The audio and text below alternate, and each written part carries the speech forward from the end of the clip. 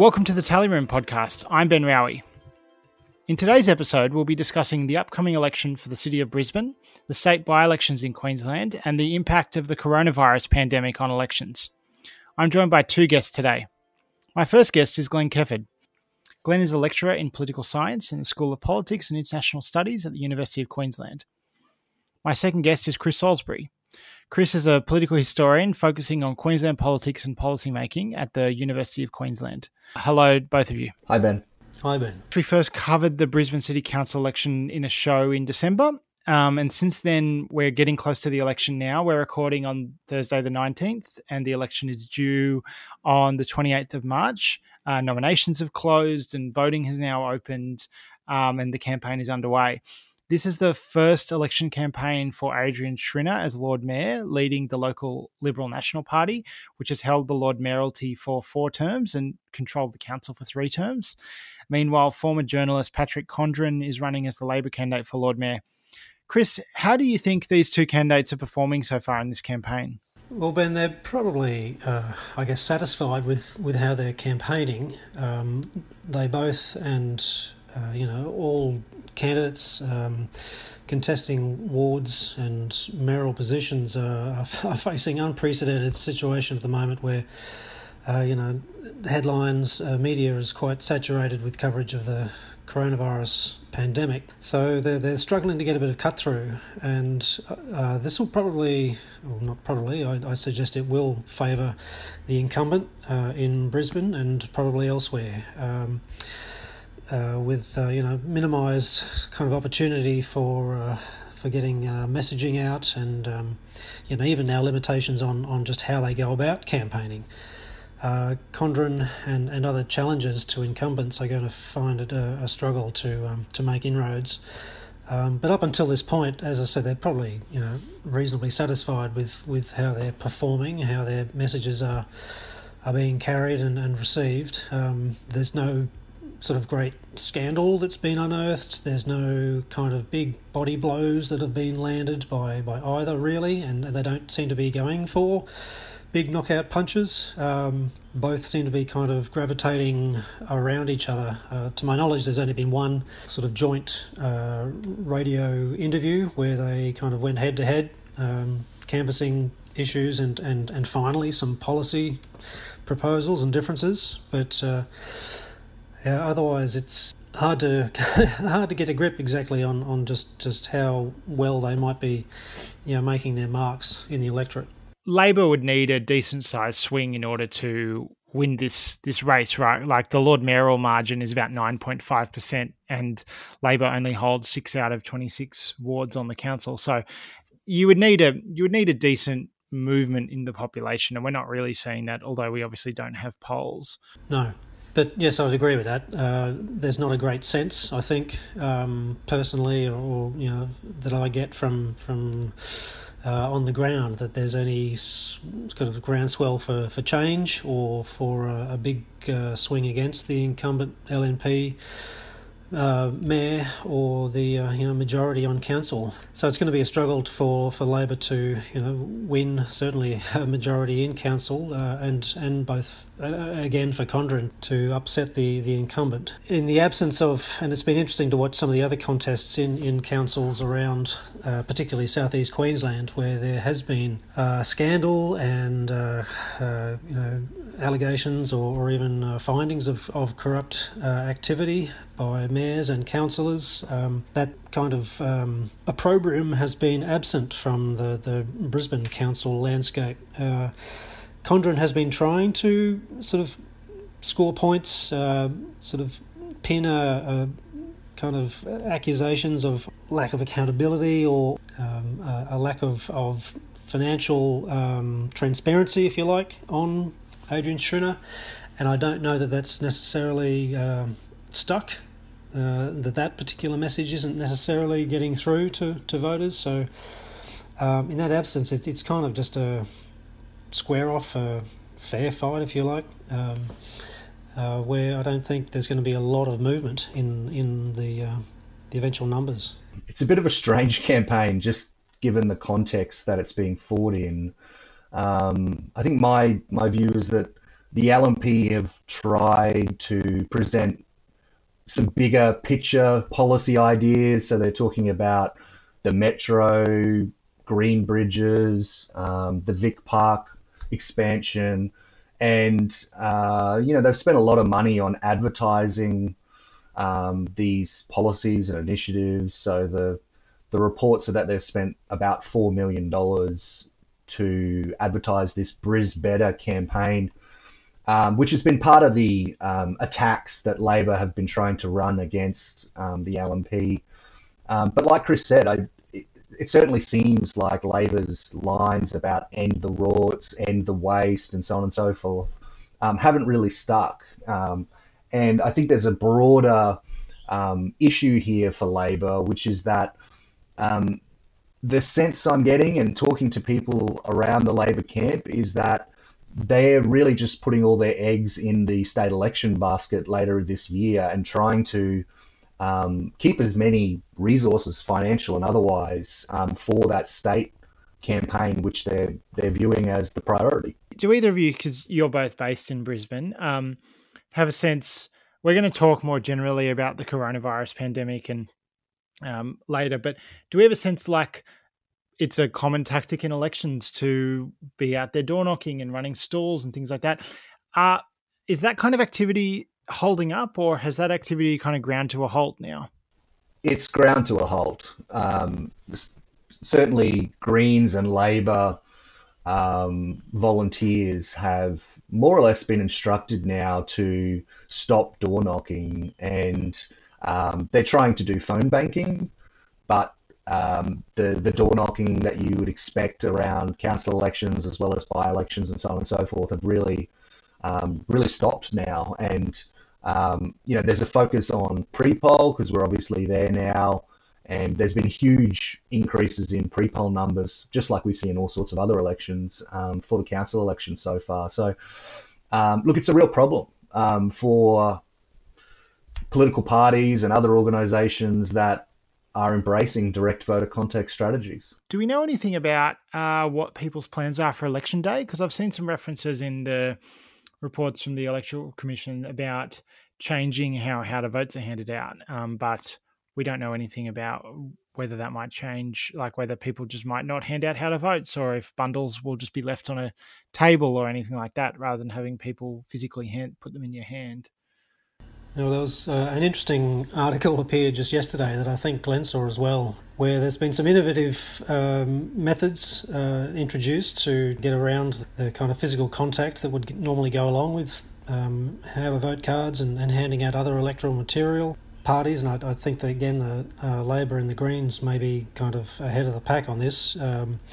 They're offering QR codes that people can scan into their phone to effectively download a how to vote card before they go into booths.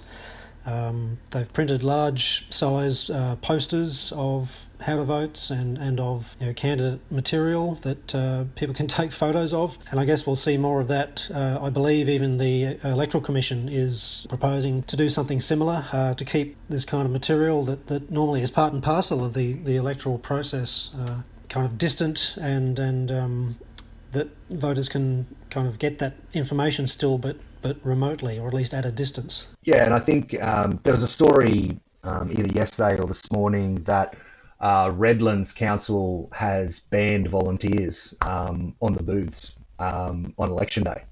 So I don't know how that's going to really work and what they're going to do about how to vote, whether they're just going to leave piles of them on a table or whatever, but no volunteers on the booths will certainly change the dynamic of election day. And I mean, a lot of people will probably like it, to be honest, but that's definitely going to change things.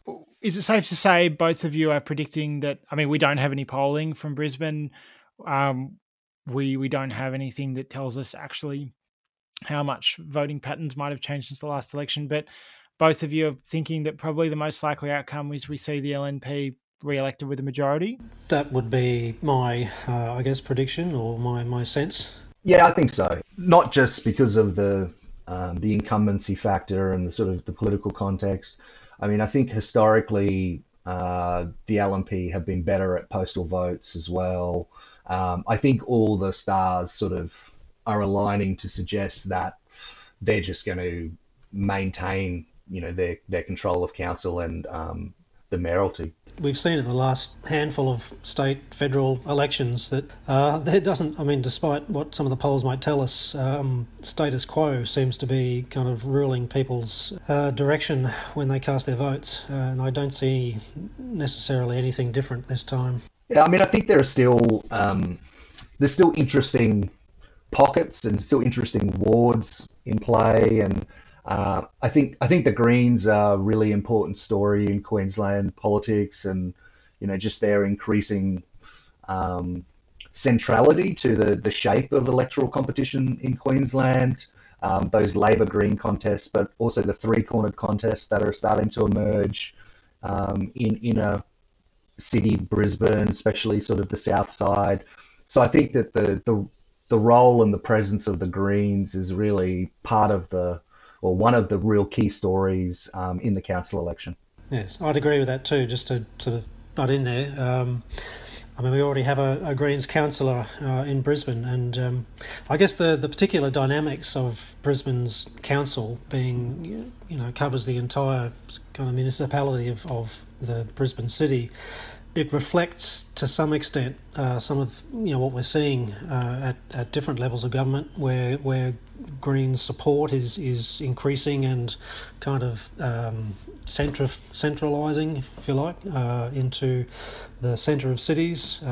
They hold the Gabba ward, and their performance in that ward with an incumbent councillor is going to be interesting to watch in terms of its implications for particularly Deputy Premier Jackie Tradd's South Brisbane seat at the state election later this year. But there's other inner city wards, pockets, as Glenn mentioned, that their support will be a factor, and where they may well outstrip Labor in terms of voter support, and perhaps challenge for even more gains. Yeah, I think, two in particular are Paddington and Coorparoo, where, Paddington, the Greens finished second last time. That's obviously been one of their target. You'd probably think that the context of what's going on doesn't suit the Greens. But, there's obviously still a chance there. And if you go through Paddington, there's an enormous amount of call flutes up for the Greens in the area. And the other is in Coorparoo, where the Greens are making a push, and it sort of aligns with the campaigns they've run in state and federal campaigns over the last 5 years around South Brisbane, taking on Jackie Tradd, but also in Griffith, taking on Terry Butler. So the movement around the sort of South Brisbane, inner southern suburbs of Brisbane is really where I think the Greens are making hay and really presenting a challenge for Labor in particular, but also the LNP. I think that's perhaps why we're seeing when the mayoral candidates kind of step away from the slanging matches and actually outline some policy initiatives. Pat Condren is focusing, it seems, on the outer suburbs, and I think that's in part a reflection of this reality that Labor is, seeing challenge to its support in the inner city, and it might be the outer suburbs where it sees best opportunity to actually pick up some wards. Yeah, and I think that some of those outer wards, the Greens still are going to play an important role. Northgate, Doughboy, those two wards. It could come down to the exhaustion of the Green preferences to decide who gets over the line, because they seem to be two of the closer wards that are in play. This election is going to provide a really, we might touch on this again later, talking about the pandemic, but this is our kind of first test case, if you like, for how large-scale elections, we're holding elections all across the state of Queensland for councils. This is going to provide a marker in just how electoral commissions and political parties can handle this reality of a landscape that's now kind of shaped and dominated by reaction to the coronavirus. Along with the statewide council elections, by-elections will be held in 2 state seats on the 28th of March. The Labor seat of Bundamba in the Ipswich area was vacated by long-standing local member Joanne Miller, while the LNP seat of Currumbin on the Gold Coast was vacated by Jan Stuckey. The Ipswich area has always been a strong area for One Nation. Glenn, do One Nation appear to be taking this race seriously? Yeah, they do. They seem to be pretty well organised compared to sometimes what they look like. They recycled a candidate from the federal election, and she stood in Blair, which takes in, I think, all of Bundamba. And they did pretty well in Blair. They managed to get about 17% of first preferences last year.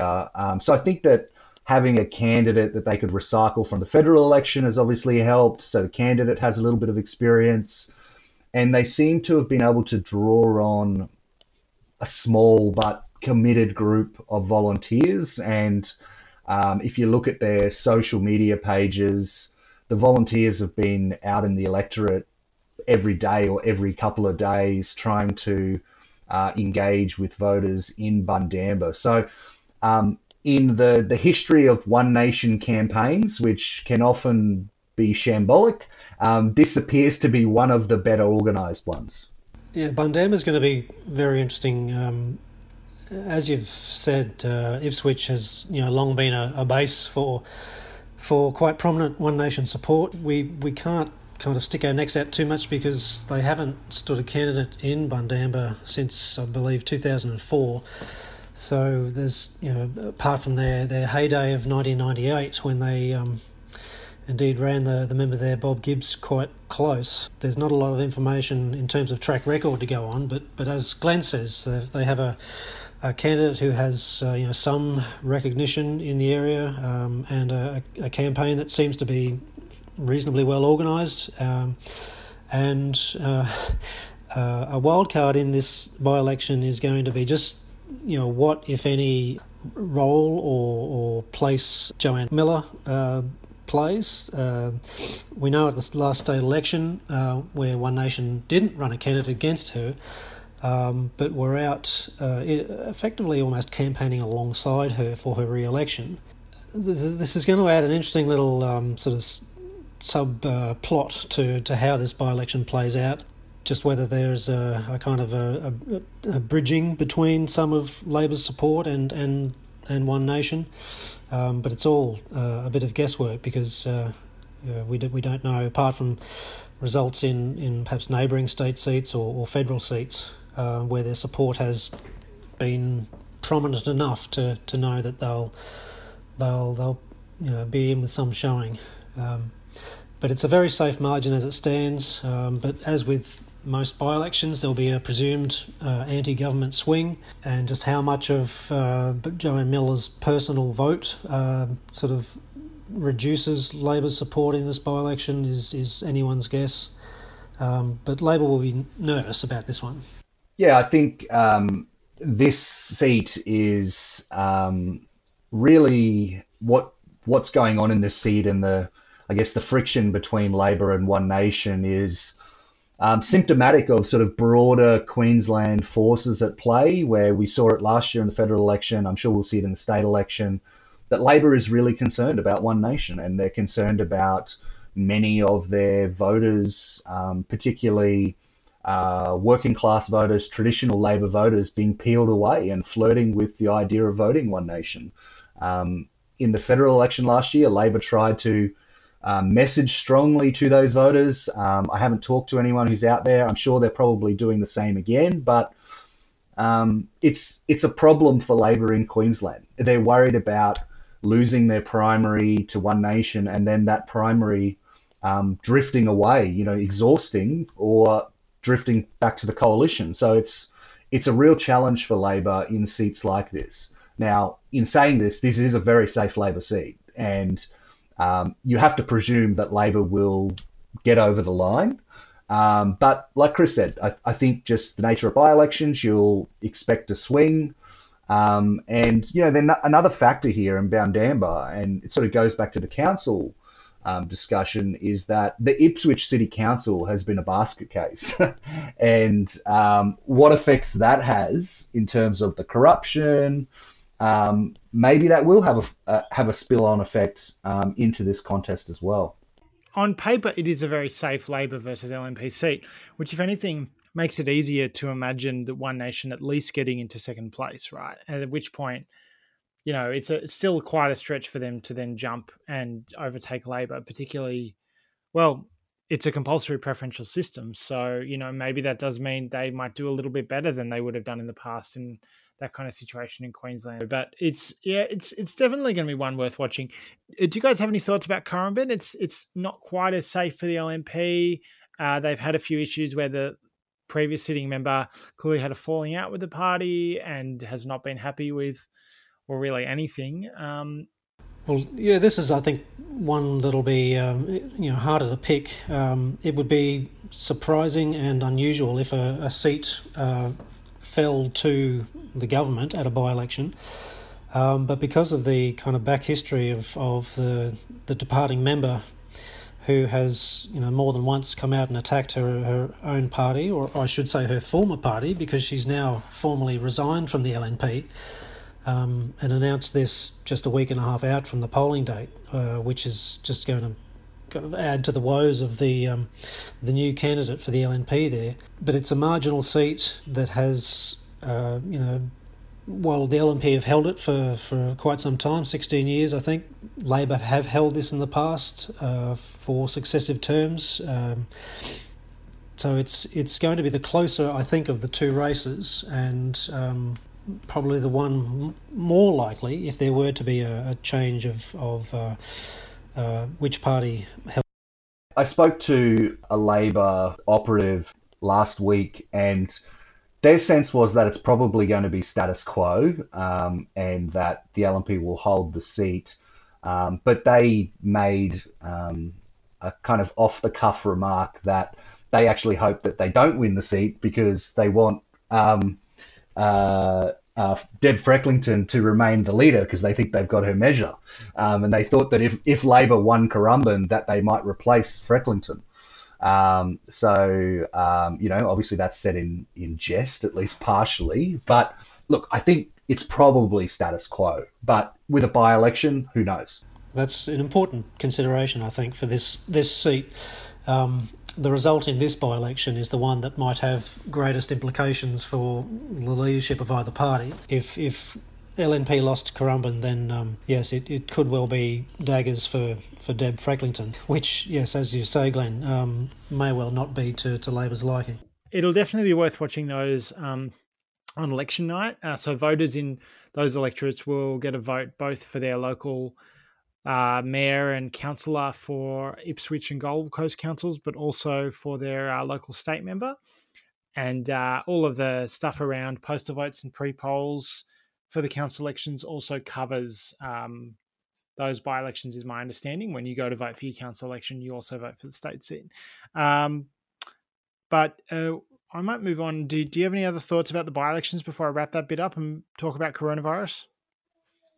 At by-elections, we usually see less of a turnout than at general elections. But as you say, this one is being held these two by-elections are being held in conjunction with council elections. So that may indeed increase the expected turnout. Whether that'll have any bearing on the result, I suspect, like Glenn, that we'll just see status quo in both those by-election results. But there'll be perhaps more voters, expressing their will either way. So these elections are being held under the shadow of the global COVID-19 pandemic. And, when I wrote this, I said it seems likely that they'll be affected, but I think we can say at this point that they definitely are being affected by the pandemic. Voters who wish to cast a postal vote needed to register that intention by last Monday so they could receive their postal voting pack. And that was just a few days after Australia's government stepped up their measures to combat the pandemic by banning mass gatherings of more than 500 people, amongst other measures. This caused a large spike in postal vote registrations. There was periods on Monday where the registration form was unavailable, and we got to an end result where 540,000 people in Queensland registered for a postal vote. That is out of a total electorate of 3.2 million. So huge proportions. Like we're talking about one in every six voters. And as a comparison, 75,000 people registered for a postal vote in 2016, and about 370,000 in Queensland registered at the 2019 federal election. And you would expect people are more interested, they're more aware of a federal election than a council election. It is gobsmacking to see a council election get so many more postal vote registrations than a recent federal election. So it really does seem like a lot more people are planning to cast postal votes. We're also seeing voters being encouraged to use pre-poll voting. The ECQ is talking about having longer hours for pre-poll voting. They're providing hand sanitizer and more cleaning at booths. Voters are encouraged to bring their own pen or pencil, which you're always entitled to do, but you are being encouraged to do so. And we are already seeing a bit of a spike in pre-poll voting as well. We've already had almost 300,000 people vote early. So we could see a situation where about half the votes are cast early. So I've kind of talked a little bit about that, but Chris, how do you see this pandemic affecting this election beyond what we already know? Well, it's already, and I guess we've canvassed a little bit of how it's affecting the way the campaign has been run. Door knocking has been, all but barred. Parties are having to use alternative and I guess remote means of contacting and contacting voters and spreading election messages. But no doubt the biggest impact we'll see is just on how the election itself is conducted. And there's even now speculation or the possibility that the election may well not go ahead on the 28th of March. Just last night, the State Parliament sat late into the evening debating emergency measures to respond to the coronavirus, a lot of health measures, but also just how the Electoral Commission, how the Parliament itself can, I guess, still hold an election event, but in the midst of a pandemic outbreak and with people, potentially marginalised to a greater extent or unable to access their usual means of casting a vote. You're right, there's been extraordinary numbers of people apply for postal votes. I think this election is going to provide a bit of a blip in the sort of usual measure of just how postal voting influences elections. Glenn mentioned earlier that postal votes tend to play out in the LNP's or the Conservative Party's favour. That's true historically. I think this one we really won't know, and it may have to be overlooked in longer term sort of analyses of how postal voting and increasing numbers of postal votes and pre-poll votes play out at elections.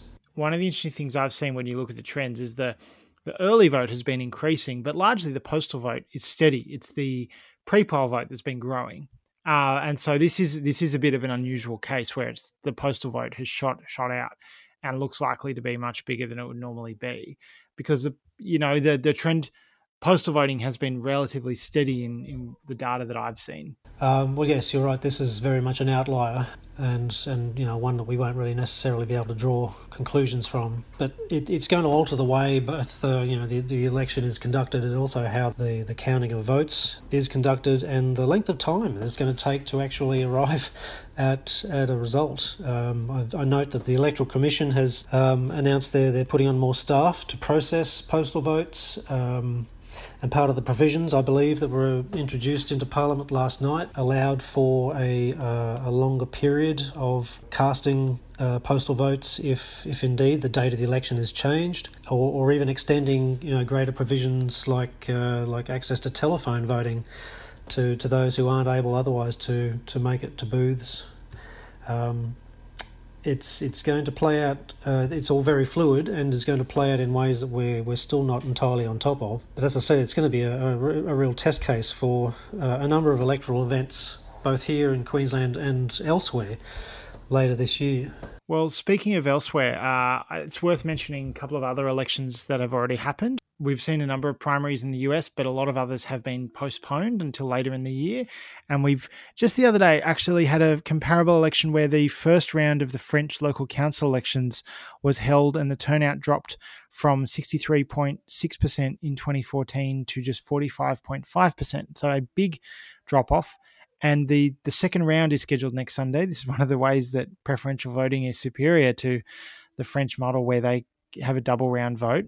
But they're not talking about whether that second round will happen, and they're in a situation where kind of their election is half finished and they're kind of left a bit in the lurch. So this is not just a thing that's happening here, but as you said earlier, Chris, it is interesting about like what happens if this drags on.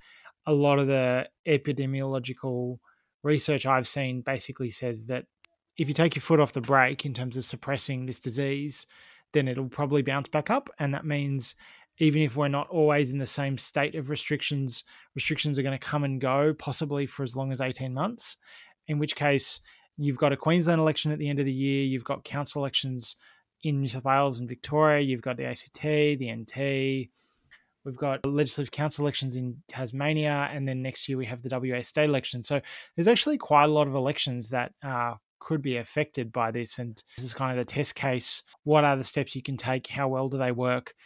How well can you balance having a functioning democracy with everyone being unable to physically interact with each other? Yes, that's right. I mean, we're seeing some novel advents. The Electoral Commission is extending pre-poll hours on a couple of days this week and next week. There's late night voting. They're really doing, I guess, what they can to provide every opportunity, and certainly the Commission and even the parties are encouraging people to cast their votes early to, I guess, take away some of the pressure from polling day itself. It's a kind of a moving feast, and we at least have very well established and well run electoral commissions here in Australia that we trust will do all that's possible. There's even been suggestion of, if indeed the council election was postponed, that it might move to entirely postal voting. All these things are kind of on the table, but as it stands, they're suggesting that the election will still go ahead, just that people need to, safely and as best as possible cast their vote while there's the opportunity to do so.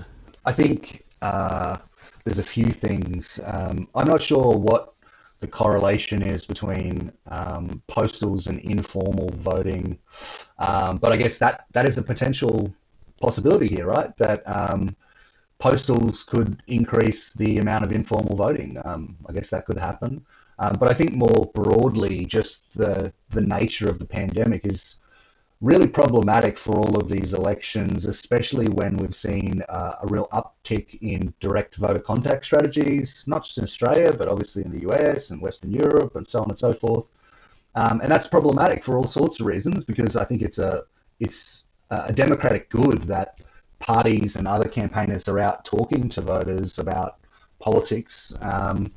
But it also raises the spectre of misinformation. If digital becomes the primary source of messaging from parties, what is going to go on in terms of the misinformation that's spread through social media and through digital channels? I think that's a real concern for less so these council elections, but as we get into these, I think, higher stake elections, so state campaigns, US presidential elections, and so on and so forth, that's a real worry. Just before we finish, Chris, did you have any thoughts about like historical parallels? We had a bit of a discussion on Twitter about the experience of the flu pandemic in 1919.